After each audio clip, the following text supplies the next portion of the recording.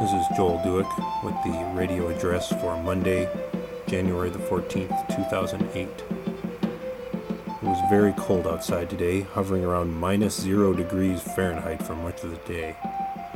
Of course, it is always coldest on the sunny days when the lid is off, so to speak, and there are no clouds to prevent our little remaining heat from escaping all the way to the Van Allen belts.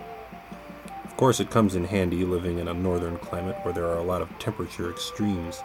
It makes for good conversation. Just today I answered the door at work for a lady who was there to see my boss.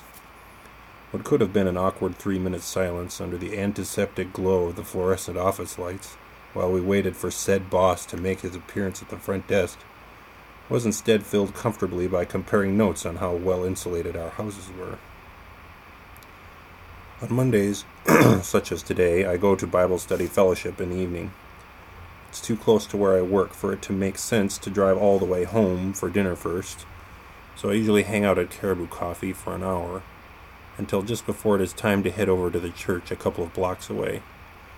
The study has been very good for me, and unless something drastic changes in my lifestyle, I don't see myself ever ceasing to attend. More on that later as developments warrant. The other big news today was that I took a phone call just before I left work from Kim Tram, and he told me that we were all clear to proceed with the purchase of my house. Finally. It was last April when they accepted my offer. How many other folks have had to wait a year after their offer was accepted before they could finally close? Not many, I'll betcha.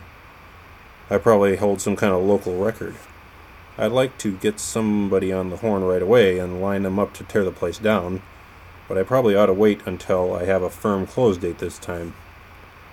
Yes, it has been the plan all along to tear this thing down and build a new one in its place, and I don't want to hear from anyone about how old houses have charm and how I should be preserving it for history's sake. Old houses often do have charm. This one doesn't.